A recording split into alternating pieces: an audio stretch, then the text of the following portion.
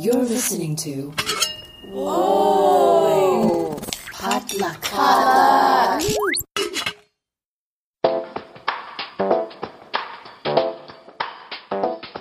Hey everyone, welcome to a very special episode of the Collabcast. This is another special Collaboration Presents episode, bringing you the sights and sounds of Comic-Con 2017.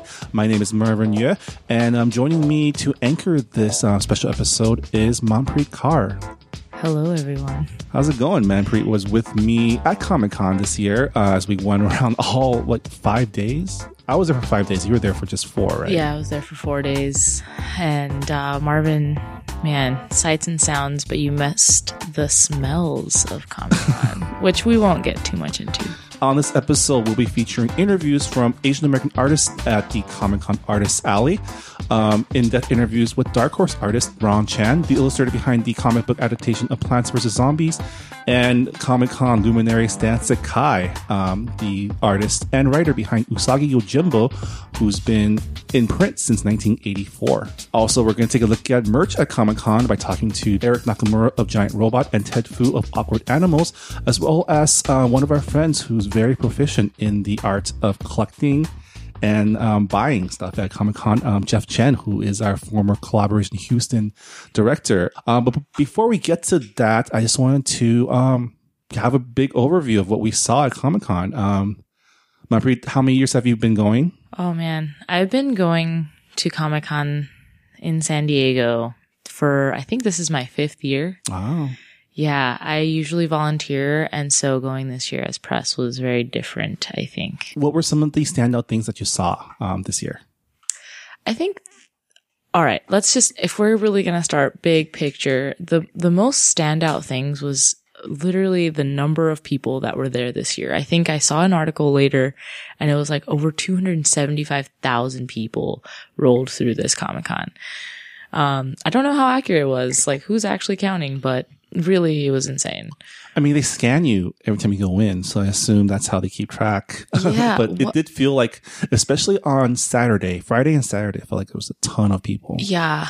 I mean, it's always cool going to Comic-Con because of all the cosplay that you see. And really, when we're talking about representation of Asian Americans, there's a lot of us at Comic-Con. So it's super cool. Usually just like meeting up. There's a bunch of meetups. There's a bunch of smaller panels that you can get into without too much hassle. And really, we got to sit down at a lot of those. So I think for me this year, that was kind of the standout, really. Yeah, this was my first time covering Comic-Con as a member of the press. I was able to get invited to a couple of really cool press events, though, including a DC press breakfast, where we were able to take a look at some upcoming projects. And also I got to meet Jim Lee, who is like the godfather of comic books. Yeah, you should talk about that, actually. Formerly of Marvel, and now he's like a bigwig over at DC. Yeah. Doing like Superman and Batman and all that. But something really cool that we saw was a preview of their new Batman series, which is Batman Metal, written by Scott Snyder. Basically, it's not an alternate history Batman, but I guess you know how DC they love their multiverses, like their different versions of Earth. And this is, they've introduced a thing called the Dark Multiverse, where versions of Batman Batman always skirts the line between light and dark, right? He's good, but he also like bends the rules, and it's kind of, he doesn't kill, but he also like hurts people. Oh, right. Yeah. So this introduces a bunch of versions of Batman who went wrong at some point. So you're introduced to like, a Batman who, after Doomsday killed Superman, experimented with Doomsday's DNA and became like a big monster Batman. You have a Batman who, experimented with the Speed Force, became like some sort of Flash Batman. And, they're all led by the head Dark Batman is the Batman who laughs. So they didn't share his design, but you can kind of imagine what that is. But yeah, it's always cool to see people. I wouldn't say it's fresh, like evil X, like evil fill in the blank has always been a common trope, add a mustache and then they're evil now, right? But it's an interesting place to take Batman. maybe not fresh, but refreshing. Yeah. Right? But one of the things that I was actually more excited about from that press dinner was the announcement of, I guess, a follow-up to The American Way, written by John Ridley, who was the screenwriter behind American Crime and 12 Years a Slave. I guess he originally wrote this. Basically, it's like, what if superheroes existed during the civil rights era? So you had superheroes who were actively involved in the civil rights movement of the 1960s.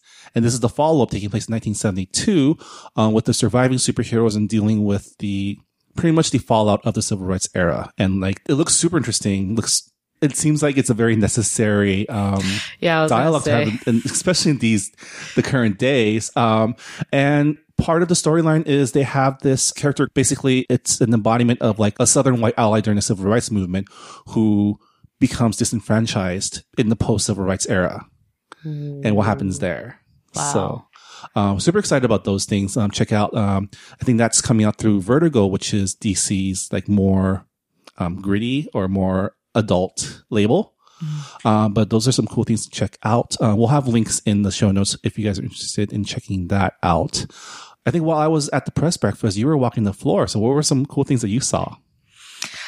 Man. First of all, explain the floor. Explain the Comic-Con floor for our audience. I was just going to say, I feel like there's definitely some explanation needed for people who are fresh to the con experience. If you are able to get your hands on a ticket, by the way, you can volunteer. So, you should look into that if you want to. But anyway, if you are able to get your hands on tickets and you've never been to a con before, so just a big bird's eye view of what the con looks like. It's a huge convention center. It's actually on the bay in San Diego, like in the heart of downtown. So if you've heard of Gaslamp District, it's like right across the street. And then on the opposite side or the back side of the con, there's like this bay area of just water, which lends itself to be pretty dope because you have all of these boats lined up and a lot of like panels and things happen on those boats as well.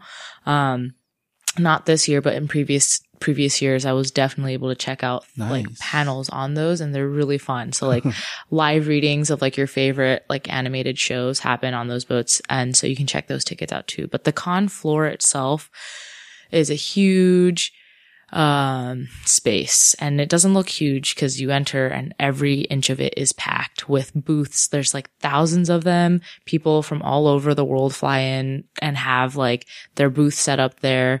One of my favorite like artists from Brazil was trying to get this booth at the con this year, and like there's this extensive process that you have to go through for like signing up for one, and it's like a lottery. So everyone there is pretty excited that they're able to be there, including like attendees.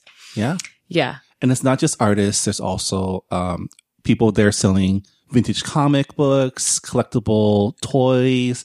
There's a video game section at the end where they're playing, they had people that they had like a Blizzard booth. People were playing, was it Marvel vs. Capcom? Was it 4 or Infinite? Infinite. It's the new one. Yes. And and also, as Comic-Con is known for now, lots of, activations from big brands. Oh my God. Yeah. There was like the Netflix experience where they had converted it into like a Stranger Things type of like promo situation. And then there's like the Walking Dead section, and within the con floor itself. So it's not just booths. That's a great point. There's booths that sell like comics and all those things. And there's also like booths from your major TV networks. So there's like Warner Brothers and there's like, people they're doing signings. Yeah. I think the cast of Walking Dead walked by and we were just stuck for like an hour. Oh my God. And then, you have all these people, doing their like autograph sessions. And so if you can imagine like the entire cast of like a Marvel film comes down, like descends upon the con floor. We just missed Thor Ragnarok on Saturday. Like we were there right after they were on the stage. Dang it. It was Chris Hemsworth, Mark Ruffalo, Taika Waititi. I'm crying real tears. Yeah, but the thing is like so many of those things happen where you're like, oh man, that just happened. I missed it. But that's it. At the end of the day, I still didn't feel like I missed out on a lot. Does that make sense? Well, you and I actually were able to get into Hall H for a while. Oh my Okay, so for those of you who know what Hall H is, it's this like massive hall. It fits 4,000 people, and you have to wait in line to get into that hall for like days. Literally, at this point, days. Like people who are waiting for the Marvel and DC panels on Saturday were waiting in line Thursday. So like think about that.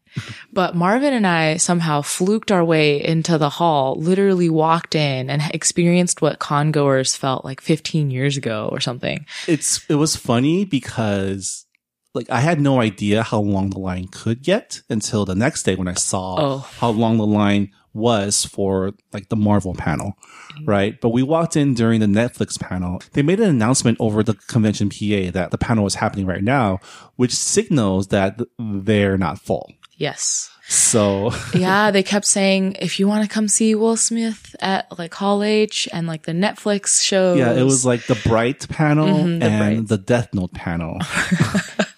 And we walked in right at the beginning of the Bright panel, which is the Will Smith kind of fantasy LAPD.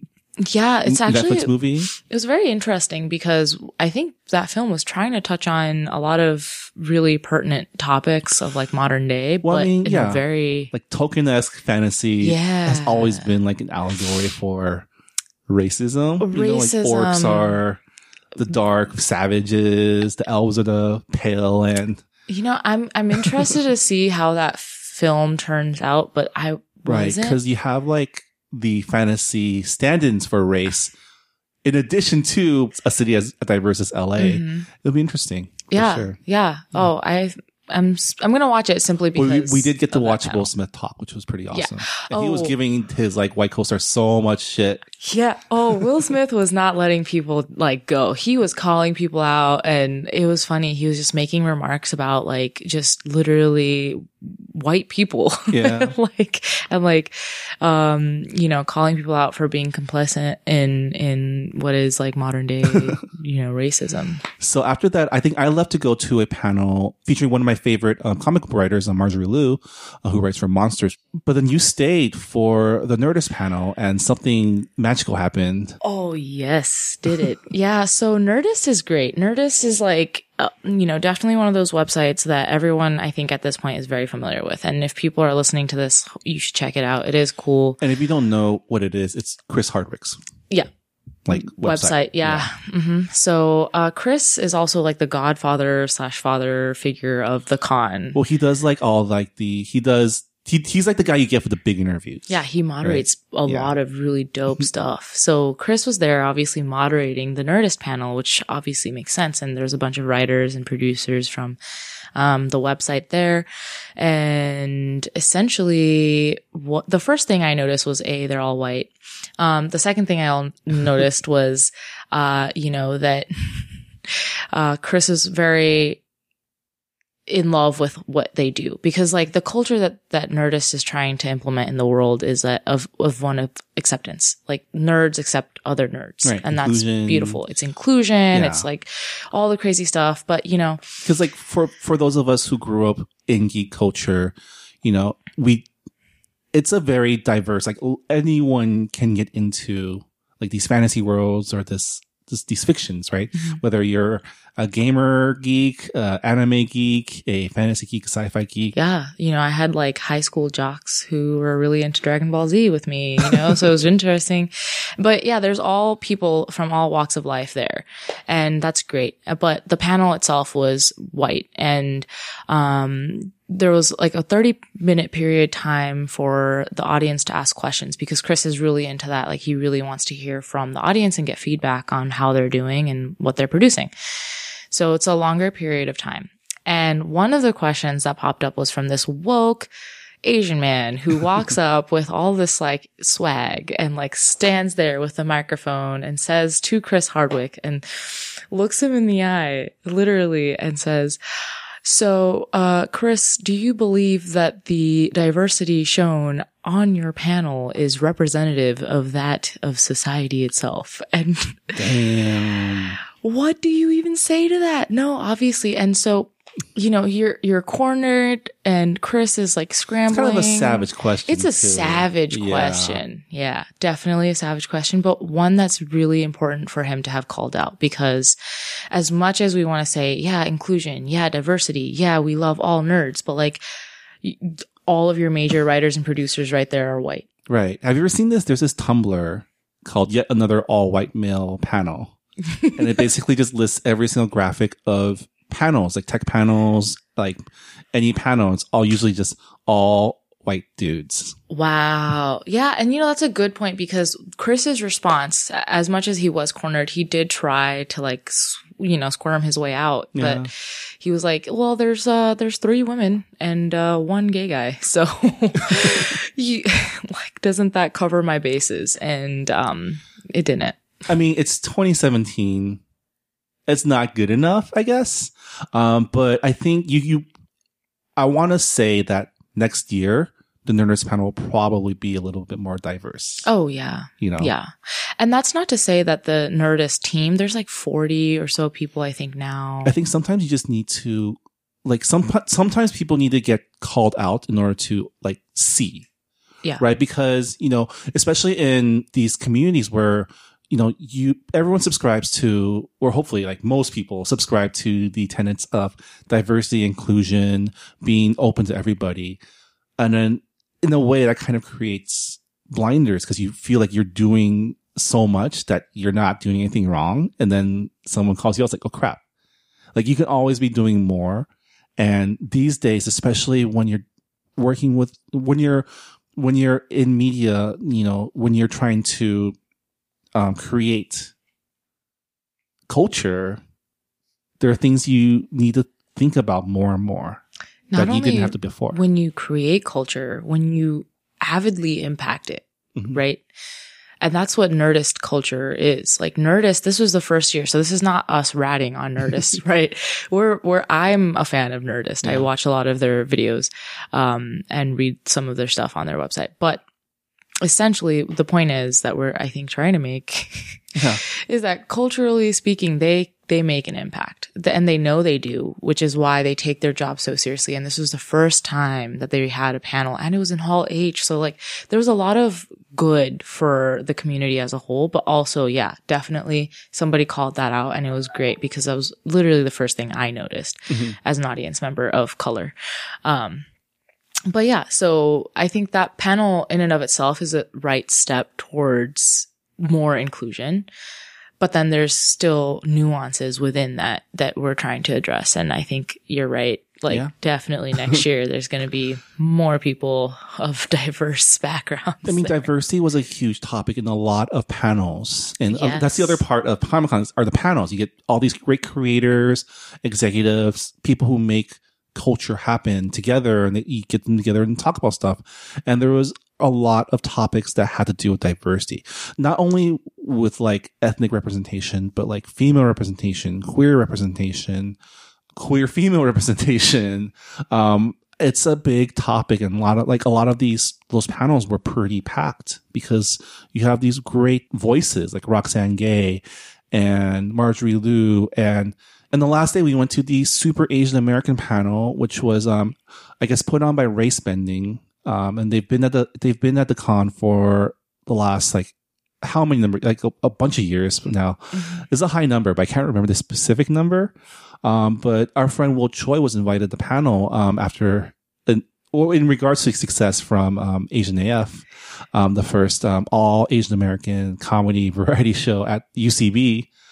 And that was a packed panel too. That panel like filled out. People were waiting outside to get in.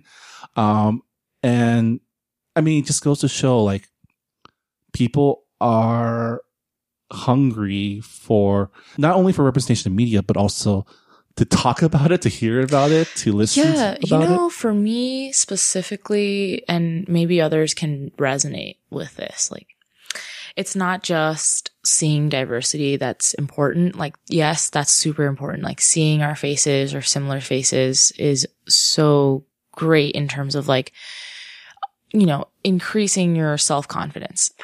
But for me specifically, there is so much to be said when you're talking about diversity, but also diversity in the adversities that you face, right? Because your stories are inherently different if you're talking about somebody who's Black versus somebody who's white, and somebody who's Indian versus somebody who's Korean.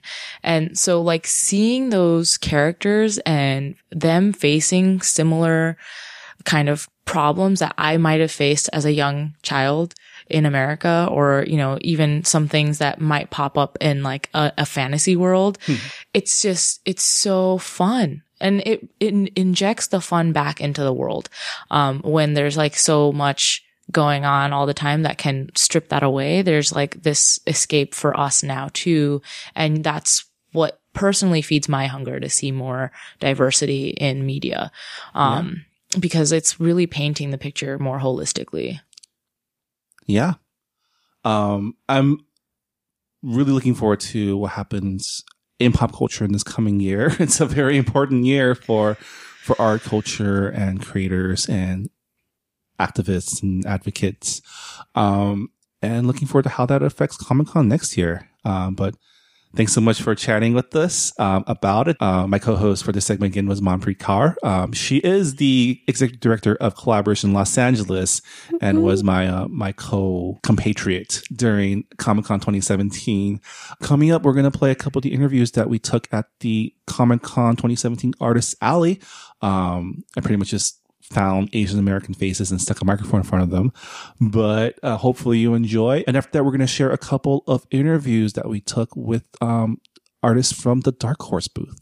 Yeah, so stick around.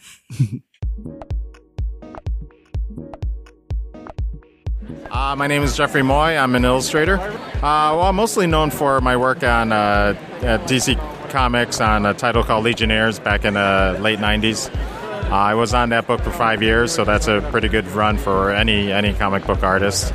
And so that's what I'm most known for, but I've also done projects with Star Trek and in video games. I worked as a concept artist on some Star Wars projects, some X-Men games, and Wolverine as well. My name is Ryan Odegawa, and I'm a comic book artist and storyboard artist. I've worked for Wildstorm, Marvel, Film Roman, and a whole bunch of different places. Really, it's always been like a dream of mine to like get into comics and be able to draw my own stuff and be able to work next to like people I looked up to and stuff like that. So it's a lot of fun. Okay, I'm Philip Moy. My biggest claim to fame is working for DC Comics, especially the Powerpuff Girls comic book. When the show was coming out, it ran for 5 years and about 70 issues. I was the main cover artist, doing over 60 covers, and then I drew stories here and there. My name is Leanne Nguyen, and I used to work at Riot Games and Blizzard Entertainment, and now I'm kind of going off on my own and doing a lot of conventions and shows. You know, when you're a kid, you just want to draw and do the coloring book thing, and just as you get older, you know, my parents weren't necessarily supportive of me doing art, but I graduated from UCI with a studio art degree. And then I joined Blizzard shortly after, and video game companies are really supportive of art. So I was really glad, you know, that took me out there. Mostly portraits and things that I'm passionate about. Like I do fan art pieces, but I do some original character pieces too. And really anything that resonates with me. Why do I come to Comic-Con? I come to Comic-Con to display my stuff and to see, get more people interested and exposed to my work. If I were looking for work, then I would be out here trying to make contacts and whatnot with the various publishers and just talking to people in general on what's going on. Just like meeting so many people, meeting artists that you've looked up to and just the whole, I always get inspired after coming. You know, meeting the fans and, you know, doing sketches for people, selling prints. But yeah, especially meeting fans and talking to them about, you know, not only comics, but other things like Star Trek, things that I have an interest in, you know, anime. Yeah, a whole gamut. Meeting people and connecting with people through my art. It's really awesome to hear their reactions and it's really cool. You just got to keep drawing every day, find something that you're interested in, and just try to keep working on it every day. And nowadays we have the internet, so you should just be constantly posting stuff and, getting feedback and improving yourself that way. I know growing up, and I don't know how much it is still now for Asians, but I've had friends and stuff. Luckily, my family's been in America for longer, but I know, like, for a lot of Asians, they might have a different thing in mind for you, but, if you really love it, it's like, just go for it. There's a lot of people that get into it, and they can make, really good money off of it. It's all about putting, just being determined and following your passion, and, you can make something out of it. Basically, if you have a passion for art, sometimes, that'll just may remain as a hobby, but if you're looking at it as a career, look for things that, that you're interested in and that you can try to make money at. Back when we were doing it, comics was kind of, a viable career. Now it's video games, commercial business is always, they always do pay a lot, but even though you're doing it kind of like almost like a labor of love, you still do have to pay the bills somehow. So just keep that in mind. Just keep if you're really passionate about something, keep working on it. You'll get better with practice. Like, a lot of people I meet are like, I could never do that, but really, it's not.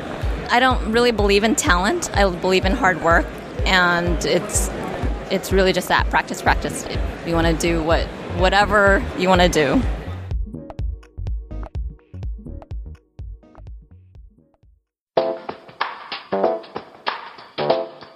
Next up on this episode of Collabcast Presents, I stopped by the booth of Dark Horse Publishing to interview two illustrators, Ron Chan, who draws for the comic book adaptation of the popular video game Plants vs. Zombies, and Stan Sakai, the artist and writer behind the long-running series about the samurai rabbit Usagi Yojimbo. We're going to play them one after the other, so I hope you enjoy our conversations.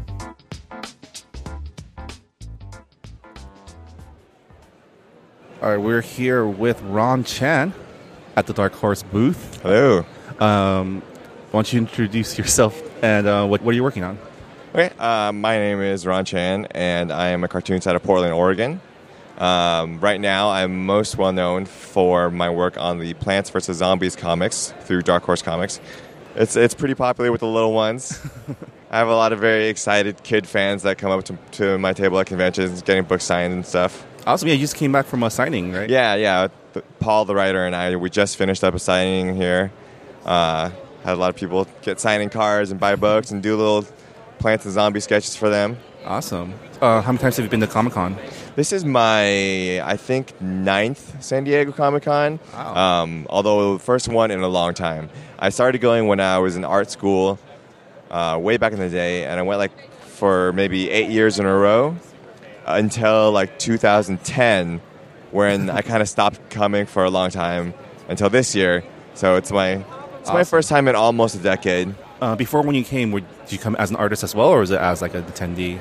A little bit of both. I mean, when I came, back in the day, it was like I was a young artist that's trying to get work. I hadn't really established myself yet, so I came to try to make connections and get my foot in the door, portfolio reviews, try to get to know some editors. And now I'm coming back as somebody who has a fairly reasonably established career. Yeah. So it's cool. It's different. That's awesome. Speaking of your early career, how did you get started drawing for a job? So I went to SCAD, Savannah College of Art and Design, where they have a major in comics. They call it the sequential art department. And so I actually have a degree in comics, as weird as that sounds. Nice. I mean, it doesn't mean anything. It's just nobody cares about your degree, but I learned some fundamental skills there that helped me out and gave me some direction. Coming out of high school, I had always drawn. And originally I was going to become an architect because I was like, architects, they can just draw and they make money. It's reasonable for Asian parents to accept, right? It seems like a pretty good career path. But I actually went to a tech high school where I actually got to do some architectural drafting, and I came to the conclusion that I liked the drafting, but I did not care about buildings.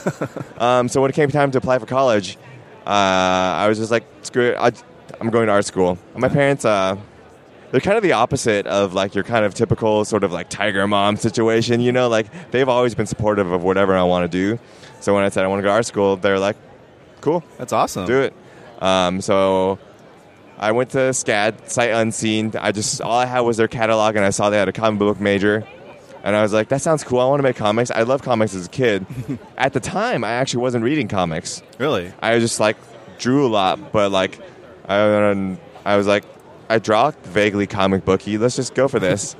Were you into like cartoons and stuff, or? Yeah, I was drawing just a lot of like video game characters. Really, Nice. like I think one of my biggest influences is my love of Capcom fighting games. Oh. So I'd be at the arcade after school. my high school was 3 blocks from the mall. Oh no. So like every single day after school, head to the arcade, play Tekken, play Street Fighter. Yeah, so I was drawing a lot of like Street Fighter characters, and then also like Marvel vs. Capcom, stuff like that. And it's like, so I went and I was like, oh, let's see if I can just go learn how to do comics in school, and I kind of did. I mean, they taught me a lot of good fundamentals, and then like at some point they brought in a bunch of editors. They have a thing they call Editors Day, where they bring in a bunch of editors to talk to the students and have Q&As.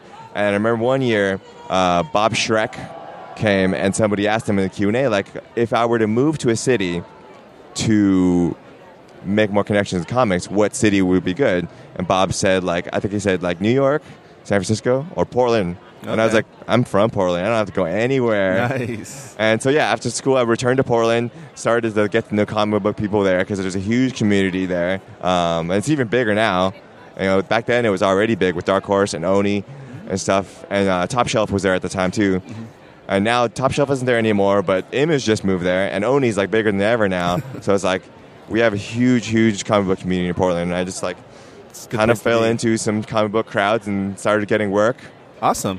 So for the aspiring artist who like is looking for a place to like hone their skills or start, I know school is not for everybody, but would you recommend going to an art school or?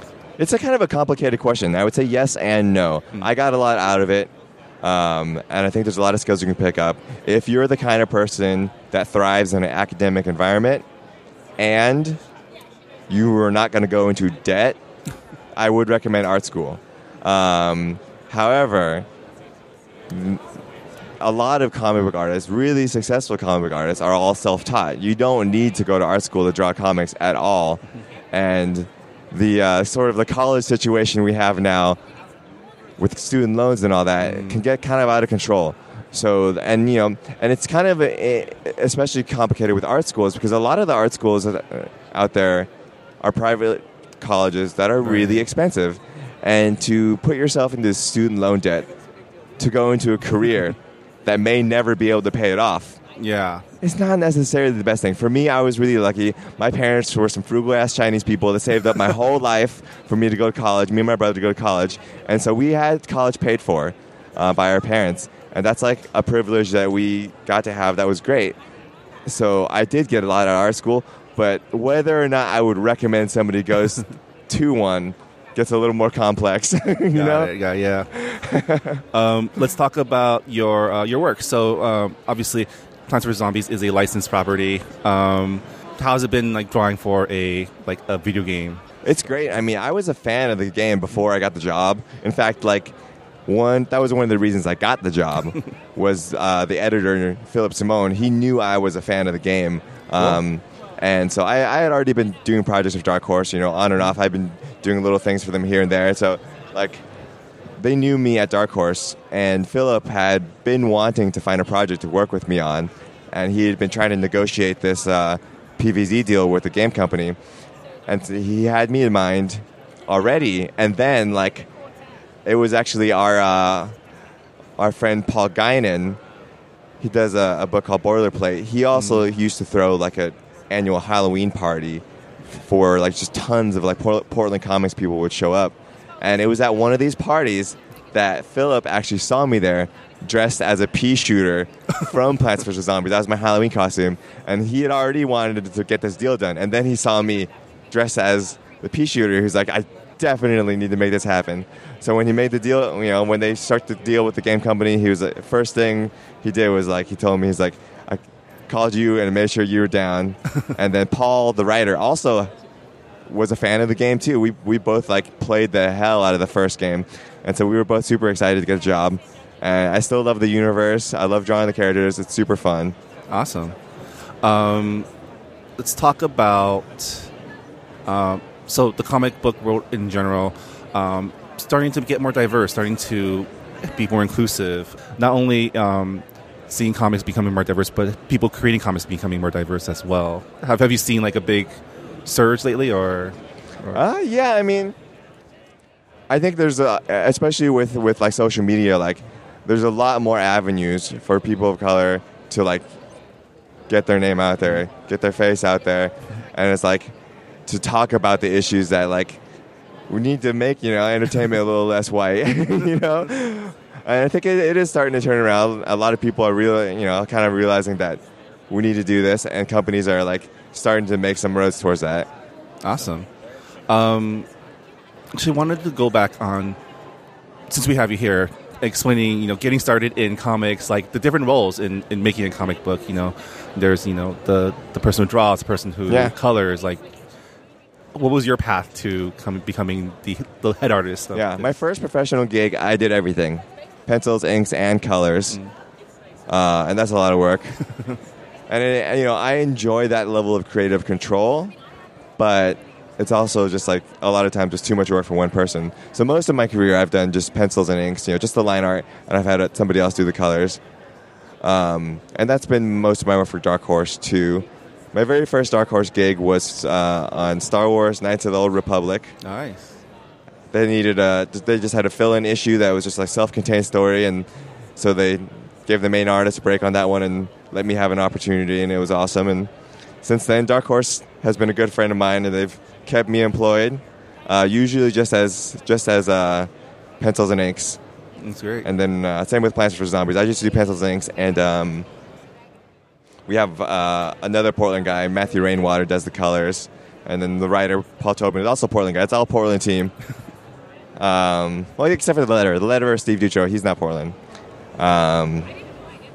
And then I kind of so I don't get to color my own work a lot, except for I get to color my own covers. Okay. So then I have total creative control on the covers, where I get to really bring it to life with some color, and that's fun.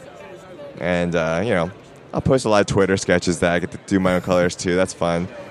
And eventually, we have plans to start.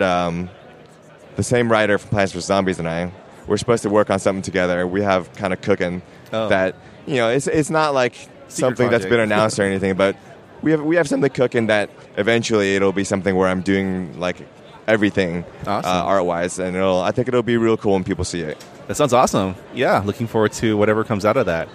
I guess if people want to find out more about your art, find more of your work, where should they go? Yeah, I have a website which is just my name, ronchan.net. Don't go to .com. That's another dude. He's an artist too. It's kind of confusing, but he doesn't work in comics. He's a corporate guy. You can go to ronchan.net. That's my website, or just check me out on Twitter, Tumblr, Instagram. It's Ron Dan Chan, which is just short for my name, Ronald Daniel Chan. Okay. Awesome. And the comic book that Ron draws for is Plants vs. Zombies. You can find it from Dark Horse. Check it out. Ron, thanks for chatting with us on the podcast. Yeah, thanks for having me. Yeah.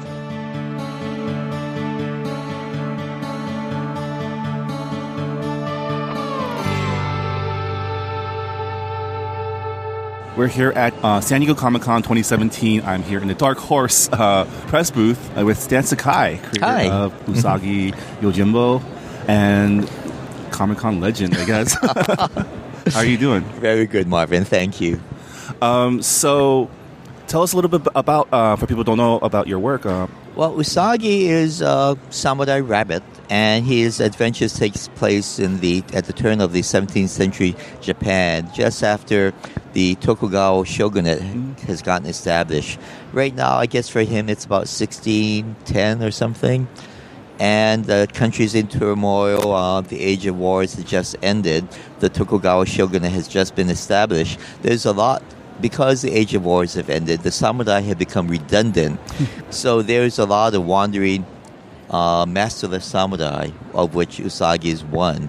And right now he's on a student warrior type of pilgrimage where he goes around the country, he has adventures, meets interesting people, anywhere from nobility to seaweed farmers, or so it's I love to do research, and so this is a great way for me to get back to my roots, because I'm third generation Japanese American, Right. and for me it's just part of my heritage, and I enjoy doing the research and studies for that. Awesome. You've been drawing Usagi. You created him in 1984. Well, he was first published in 1984. Okay. He was created a couple of years before then. But as far as publishing goes, I've been doing Usagi for about 33 years now, going on 34. Wow. How have you seen the industry change around you during this long period of time? Oh, well, back then, black and white independent comic books were rare. Now it's pretty standard, but so Usagi was one of the first to actually make a success as a black and white independent.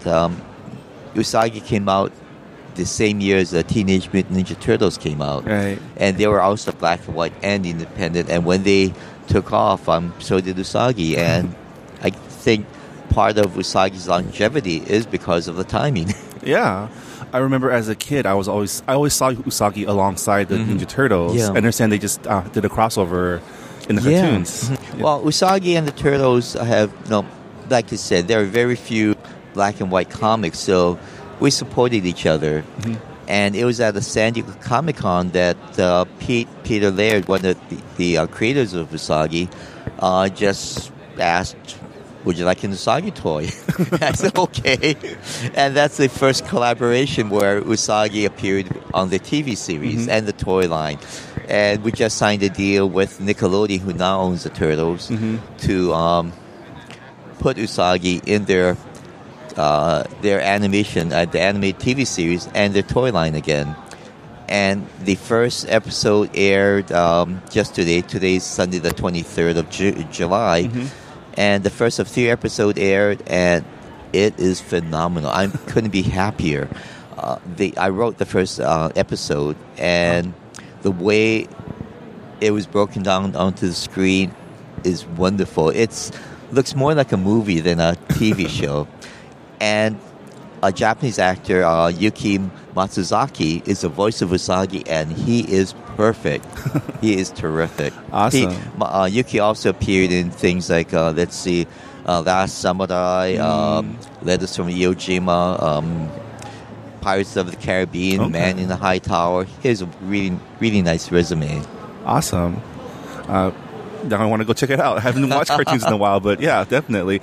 I remember as a kid, things like Ninja Turtles, things like Usagi Yojimbo were always one of the few things I saw in media that represented Asian culture. Oh, yeah.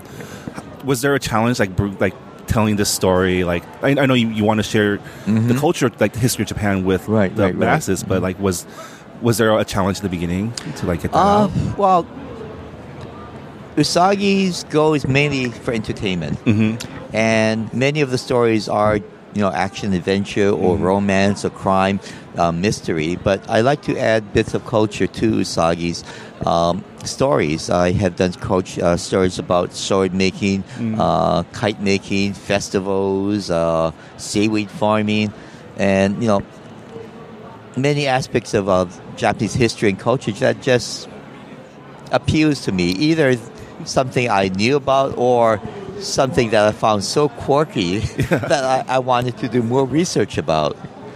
And, as far as Usagi being accepted, Shogun, the miniseries, had come out about a decade before then, so people were aware. And how Shogun, when it came on TV, it was such a phenomenon. I mean, people would stay home, make sure they're home at night just to watch it. They wouldn't go to the markets or anything. Streets were deserted, markets were empty, so people can stay home to watch Shogun. So there was a definite interest, and a familiarity about the Japanese culture, and people wanted more. And when Usagi came out, it's both historical as well as entertaining. Like you said, it was just good timing. Yeah, it for is. everything. Good timing for everything. Yeah. Awesome. Well, you've been in this industry for, I guess, almost 40 years now. Oh yeah. Besides Usagi, I've done lettering for Stan Lee's Spider-Man newspaper strip, Drew the Wanderer. I've done artwork covers for most of the major publishers, and yeah, I have been in this industry for quite a while now. Do you have any secrets or trade secrets to share about how to have such longevity? No, I mean, at first I wanted to work for Marvel DC, but when I came up with Usagi, it was such a unique character, and one thing I really wanted to do was to retain all the rights to him. I own Usagi completely. I created him and I own him, and it's personal for me, and I could not give that up. Nowadays, it's easy to come up with a character, but it's more difficult to retain your rights to it. If you sell it like to a big company corporation, then they want to own everything. Yeah. But I've always resisted that. In fact, a lot of deals have not gone through because of my insistence on Usagi's mind. You can use him, but I have to approve everything, and ultimately, I still own Usagi. That's awesome. Well, even the contracts with all my publishers have always been, whatever I send in, they publish. They have no say as far as story or art goes. Wow, that's it's really amazing that you've been able to have such great success as an independent artist. I guess in terms of throughout the years, like in independent publishing, what are some trends that you've been seeing in trends? industry, yeah. Well, I've seen the black and white boom and the collapse,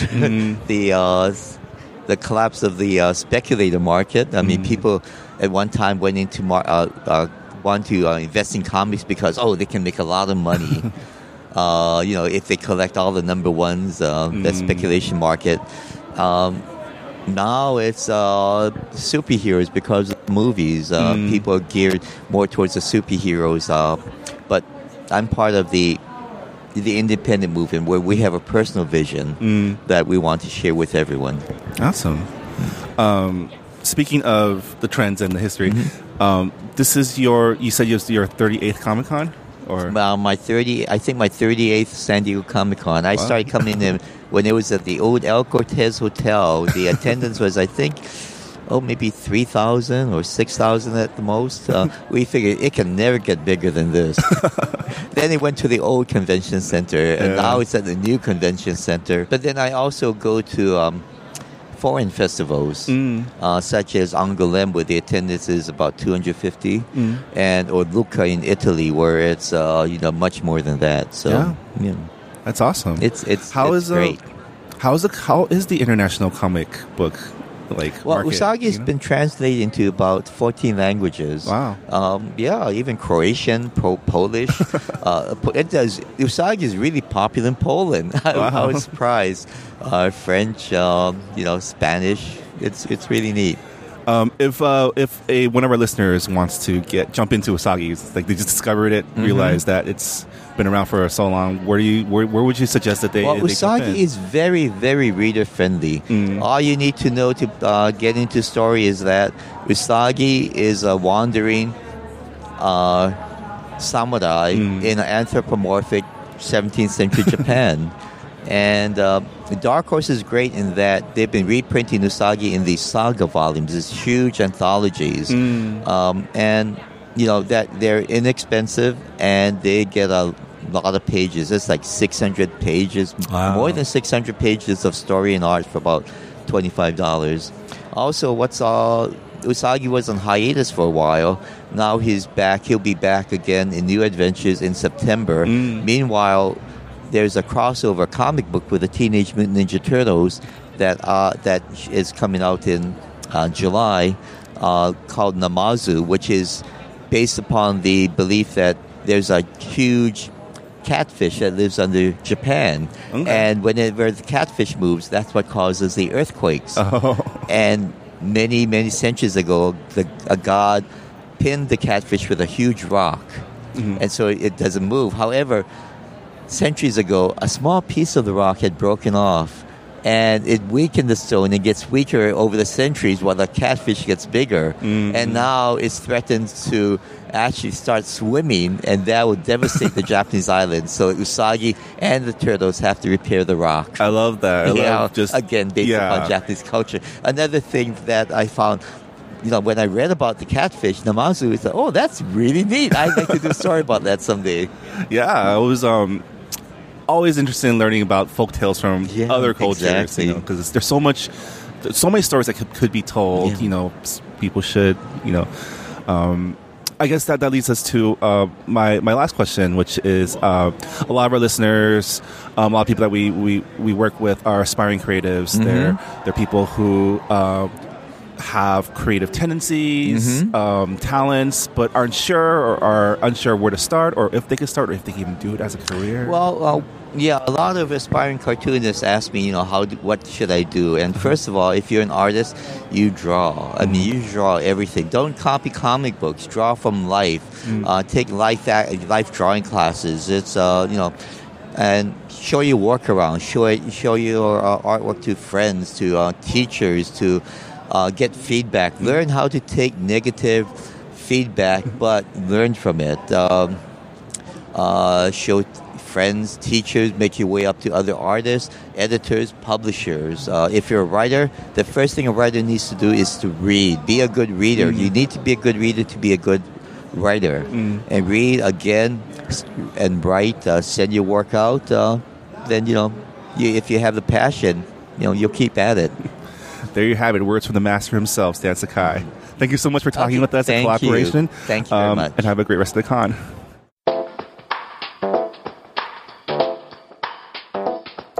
Next up, we check out the other side of Comic-Con, merch. But first, some more mini interviews from Asian Americans at Artist Alley.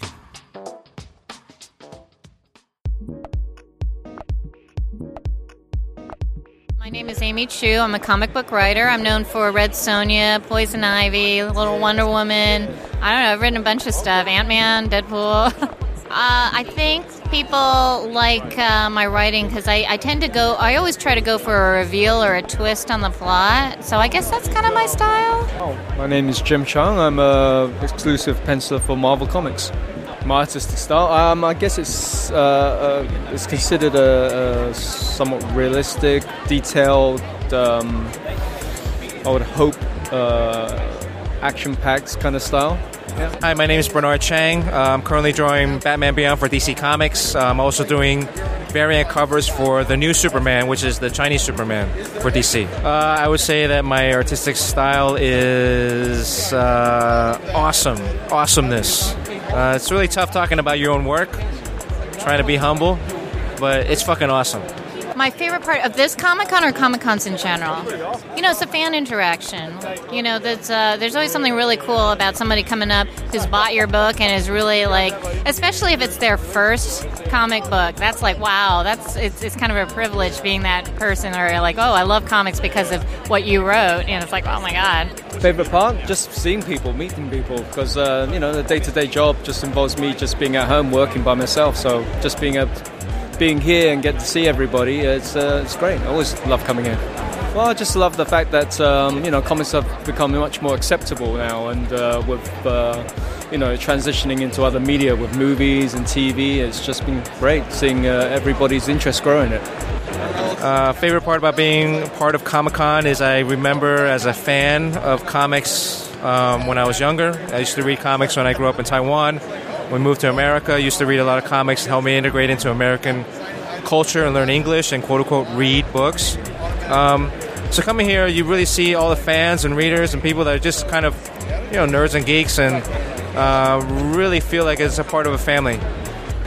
My favorite part of being an artist is that, man, I'm doing what I always wanted to do as a kid, a childhood dream. Aside from being a pro athlete, this is the next best thing.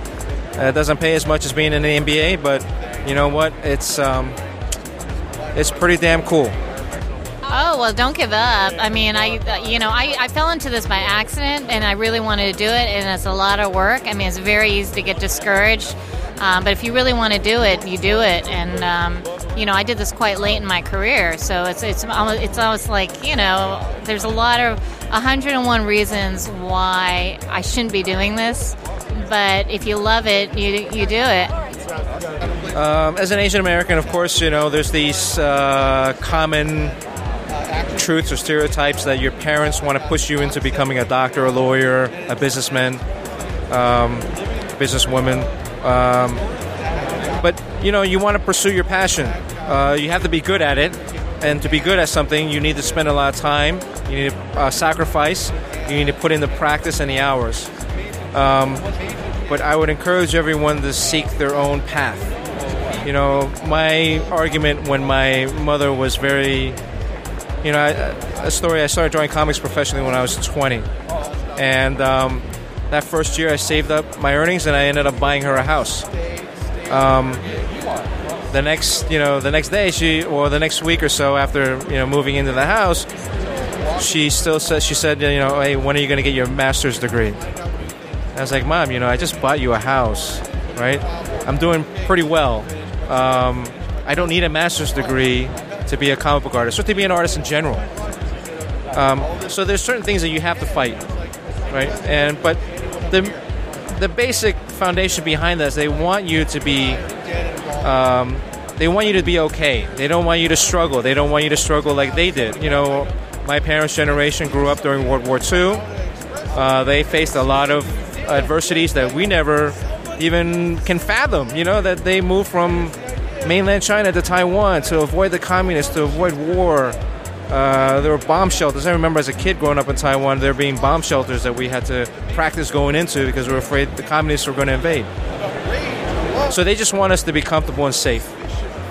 But now that we live in a society that allows us these luxuries, we should also further pursue passions and dreams that we have, right?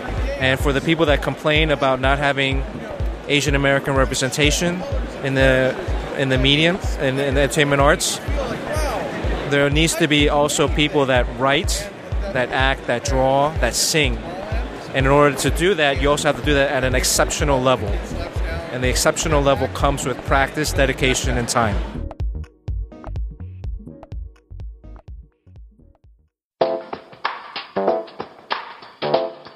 Comic-Con's been a lot of fun. We've been able to check out panels, meet artists, and just hang out with friends. But there's one part of Comic-Con that we haven't talked about, shopping and the collectibles. In this segment, we talked to a couple vendors that we met throughout the floor, in addition to one of our friends who is an avid collector and a master of finding collectibles. I'm Eric Nakamura, and I'm with Giant Robot. Giant Robot is an LA-based specialty store located in the Sawtelle area, as well as a media company and formerly a magazine. I think this is, I tried to count. I think this is year 23 or 24 in a row. So I'm not sure. I can't even remember, but I think it's 23 maybe, is my guess. I asked Eric what he liked about Comic-Con and how it's changed over the years. Comic-Con's, I think one good thing about Comic-Con is the fact that there's a big audience that I'll not see anywhere else. And I think they're from people from around the world. People are, or if not, they're just from America, but they're traveling here and this is like really important to them. This is everything. They've saved up for a year to come to Comic-Con. So that's what makes it special. It's like they're definitely like really eager and happy and excited and all those kind of things. And it is day 3 now, so people are starting to get mellower, like a little more tired. I can see it in their faces, but definitely there's like super excitement right in the beginning. I could just see it. So, oh man, in the beginning when we first got here, like 23 years ago, you could just walk up and buy a ticket and walk in. Now you can't. Way more people. The hall, everything got bigger. It's just harder to like do everything, in my opinion. But with that comes maybe more, just more people and more excitement. It's a premier event, right? Like I don't think there's an event maybe not larger than this. I could be wrong, but this might be the largest possible like event you can be at in America anyway. So, yeah. I asked Eric about why he comes back to Comic-Con every year, as well as what's been the biggest seller this year. Giant Robot here at Comic-Con is a little different than what we normally have, but I think Comic-Con's changed a lot, right, from the beginning. So we went from selling more independent, I would say, art, zines, like just kind of look a little more arty or weird things. And I think I have to really be cognizant of the people here and what they want. So it's simplified. I sell a lot of Totoro. I sell a lot of T-shirts, just things, pins, and I bring a little bit of original art. I just kind of bring things that I think are going to do well. I think if you try to be too creative, I think it backfires. That's my honest opinion. So I keep it simple. The biggest seller, I still think it's a little of even of everything. I mean, there are certain T-shirt designs that do well. Our Totoro merchandise does well. Pins are popular right now. But then at the same time, we sell original art, and sometimes that flies off first. Like certain artists are hot, so people run here for that. So you just kind of got to play with what you think is going to work. And but for us, no, it's always a mix. That's Giant Robot's always this like mixture of everything, kind of a brand, I suppose. So we don't always just try to focus on one thing. That's just not us. Giant Robot is known in the community for featuring Asian and Asian American pop culture. I asked Eric about how the reception has developed over the years at Comic-Con. I think in the beginning, it was an uphill battle. I mean, but we had our hardcore fans, but it's definitely become more normalized. Like same thing with like boba tea or something, like how that used to be weird. Now it's just like regular, right? It's sort of like that. It's like everything's become kind of normalized, but we've just been doing it for so long, so I'm glad we kind of have a foothold in it. But at the same time, yeah, it just keeps growing. It changes too, right? But as things get normal, there's always new things that are interesting and edgy. It always keeps pushing boundaries, so we just kind of keep on top of it and check it out, and that's kind of makes it fun. On the other end of the floor is the Awkward Animals booth. Hi, my name is Ted Fu, and I run the Awkward Animal booth here at Comic-Con. This is our 6th year at Comic-Con. Quite a while. Ted Fu, of course, is part of and founder of Wong Fu Productions, and the Awkward Animals plushies are part of their merchandising line. We have adorably cute awkward animals. Basically, it teaches kids and adults that it's okay to be awkward, okay to be unique, and we had a giant sloth this year that was quite a hit. Like with Eric, I asked Ted why he likes coming to Comic-Con every year. It's a lot of fun. This is the only con that we do, and it's the biggest one. And we're just like, we got to go do the biggest one, and we're done. I also asked him how he deals with the crowds. The crowds, generally it gets pretty packed, but everyone's here to have a great time. So everyone's in really great spirits and in a really great mood. And we love talking to the fans. We love talking to new customers that don't know anything about the brand. They get really excited when they see our products. That's a great feeling. In addition to sellers like Giant Robot and Awkward Animals, you can also find vendors selling anything from comic books to action figures to books and board games. Of course, the most coveted merchandise in the Comic-Con floor are the limited edition collectibles.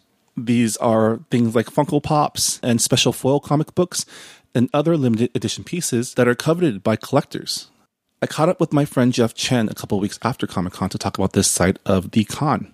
What's up? I'm Jeff. I've been going to Comic-Con, I guess this year is my 6th year. Yeah, 6 years. Longtime listeners of the Collabcast and also followers of Collaboration might remember that Jeff Chen is the founding executive director of Collaboration Houston and is also known by his DJ name, DJ Kid Styles. I asked Jeff how he got started with collecting. For me, I guess ever since I was a kid, I've always had some kind of hobby to like collecting stuff, whether, it started out being, baseball cards, comics, and then, later on, other stuff, whatever. I went to con I want to say it started maybe 3 years ago, where my friend was in this line for Funko. And at that time, I had no idea. I've seen them, but I had no idea what they were. And then she was just like, hey, do you want some of these? I'm like, what are these? And then she's like, oh, you can only get these here at the con and stuff like that. And, they're pretty cool. So she sent me pictures and I was like, oh, okay.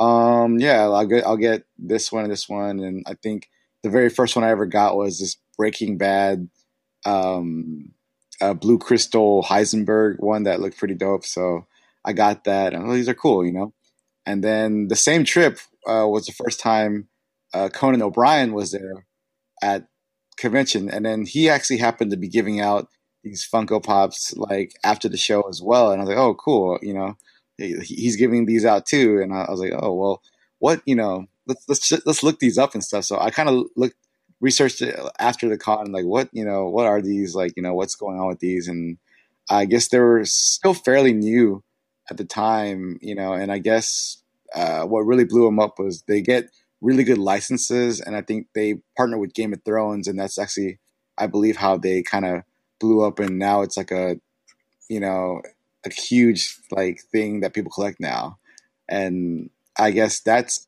kind of what sparked the collecting thing for me at Comic-Con, I guess, because I started looking at, what else can you get only at Comic-Con and stuff like that, and I guess it's a huge, I opened up a whole like Pandora box there, like, wow, there's so much stuff here that you can only get here. And then the collector in me was like, okay, I gotta, try and plan out to see if I can get, these or, but for me, typically it's just like these Funko sometimes. And then I try to get comic book covers from some of my favorite artists that are only released there. And those are like the main things I get there at con as far as my collector aspect. Or, sometimes maybe there'll be something else that's cool there that, my friends will be like, oh, this is really, dope. You should check this out. I'm like, oh, okay. And I'll see like, how hard is it to get, first of all, because there's certain lines that are just damn near impossible, so it's kind of like, do you want to try for that and not get it? Or, do you want to wake up at like, 1 a.m. to get in line to go get it? I'm like, it depends on how much you value it. For me, I don't think I would wake up, like at 1 a.m. to go wait in line to get try to get something at, 8 in the morning, because a lot of times these are lines for a drawing. They're not even guaranteed. So it's like, it's kind of crazy over at con. So I asked Jeff to elaborate on how the experience as a collector has changed over the years as Comic-Con has become more and more popular. It's crazier. Every year it gets like, because more people, go and more people find out about stuff, and, you have to wait earlier and earlier. Like, I believe like with like Funko, for example, I think back then you could just, what they would do is they would just open the line and close it like randomly. So you just be in the area and they'll be like, lines open, and you get in line and you can buy this stuff. And then, then be like, lines closed, and then like that would be it. And they just they'd randomly open it here and there, and it wouldn't be that bad really. You could just, be around the booth, and then, just happen to be there when they open it and you can get them. And then it started getting really crazy. Like people start clogging up that area. So they're like, okay, now you gotta line up for it in the morning or something like that to like be able to get it. And then it got so crazy with that they're like, okay, now you gotta line up just to draw to get it. Like you're not even guaranteed anymore because there were too many people waiting, and it's like, this is nuts. It's people, started waiting at 6 a.m. one year. The following year, they'd be waiting at 4 a.m. The next year they're like in line by midnight. So it's like, it just gets crazier every year. And it's just like, sometimes for me, it got to a point where I was like, no, this is just too nuts. I'd rather enjoy my con than, worry about this kind of stuff. I did try to ask Jeff if he would share any of his secrets, and like a true collector, he declined to answer. But needless to say, he's not the only person who takes going to Comic-Con very seriously. But that's not to say he doesn't have a lot of fun either. Oh yeah, of course. I'm more concentrated on different aspects now. Like there's so many different aspects to con. Like as far as like buying collectibles, the comic part where it's actually meeting artists that you like, and then movies and TV and panels, and then meeting like actors and actresses that you like there and stuff, and then just doing experiences. It's a lot to do there. There's no shortage of things to do there. So I just kind of concentrate on other things, and I really only spend maybe one day just trying for collectibles, and that's it. Other than that, I enjoy my time. They're just like doing experiences and panels and just, seeing what they got out there for us. As for myself, collecting isn't a big part of my current Comic-Con experience, but who knows? Maybe someday they'll release something that I just will have to have, and then we'll see how long I'm willing to wait in line to get it. And on that note, that brings our special Comic-Con episode to an end. I hope you've enjoyed listening to our coverage of the 2017 San Diego Comic-Con. And if you like what you hear, please send us some feedback on podcast@collaboration.org and let us know if there's any other events or special topics you'd like us to cover. This episode was produced by me, Marvin Yue, and you can find the links and social media handles for all the artists and vendors that we talked to in the show notes to this episode. You can find those show notes and the other episodes of the Collabcast by going to www.collaboration.org. The Collabcast is a part of the Collaboration Movement, a nonprofit organization supporting Asian Americans in arts and entertainment. Again, learn more about our programs by going to the website www.collaboration.org. Finally, the Collabcast is a proud member of the Potluck Podcast Collective, a collective of podcasts featuring unique voices from the Asian American community. If you like this show, check out some of the other great programs of the collective, including Saturday School. Saturday School is a pop culture history podcast hosted by Ada Sang and Brian Hu, and they just started their third season featuring movies about Asians and music. Check out and subscribe to Saturday School along with the other great programs of the Potluck Collective by going to the website podcastpotluck.com. Thanks again for listening to this special episodes of Collabcast Presents. We'll see you next time.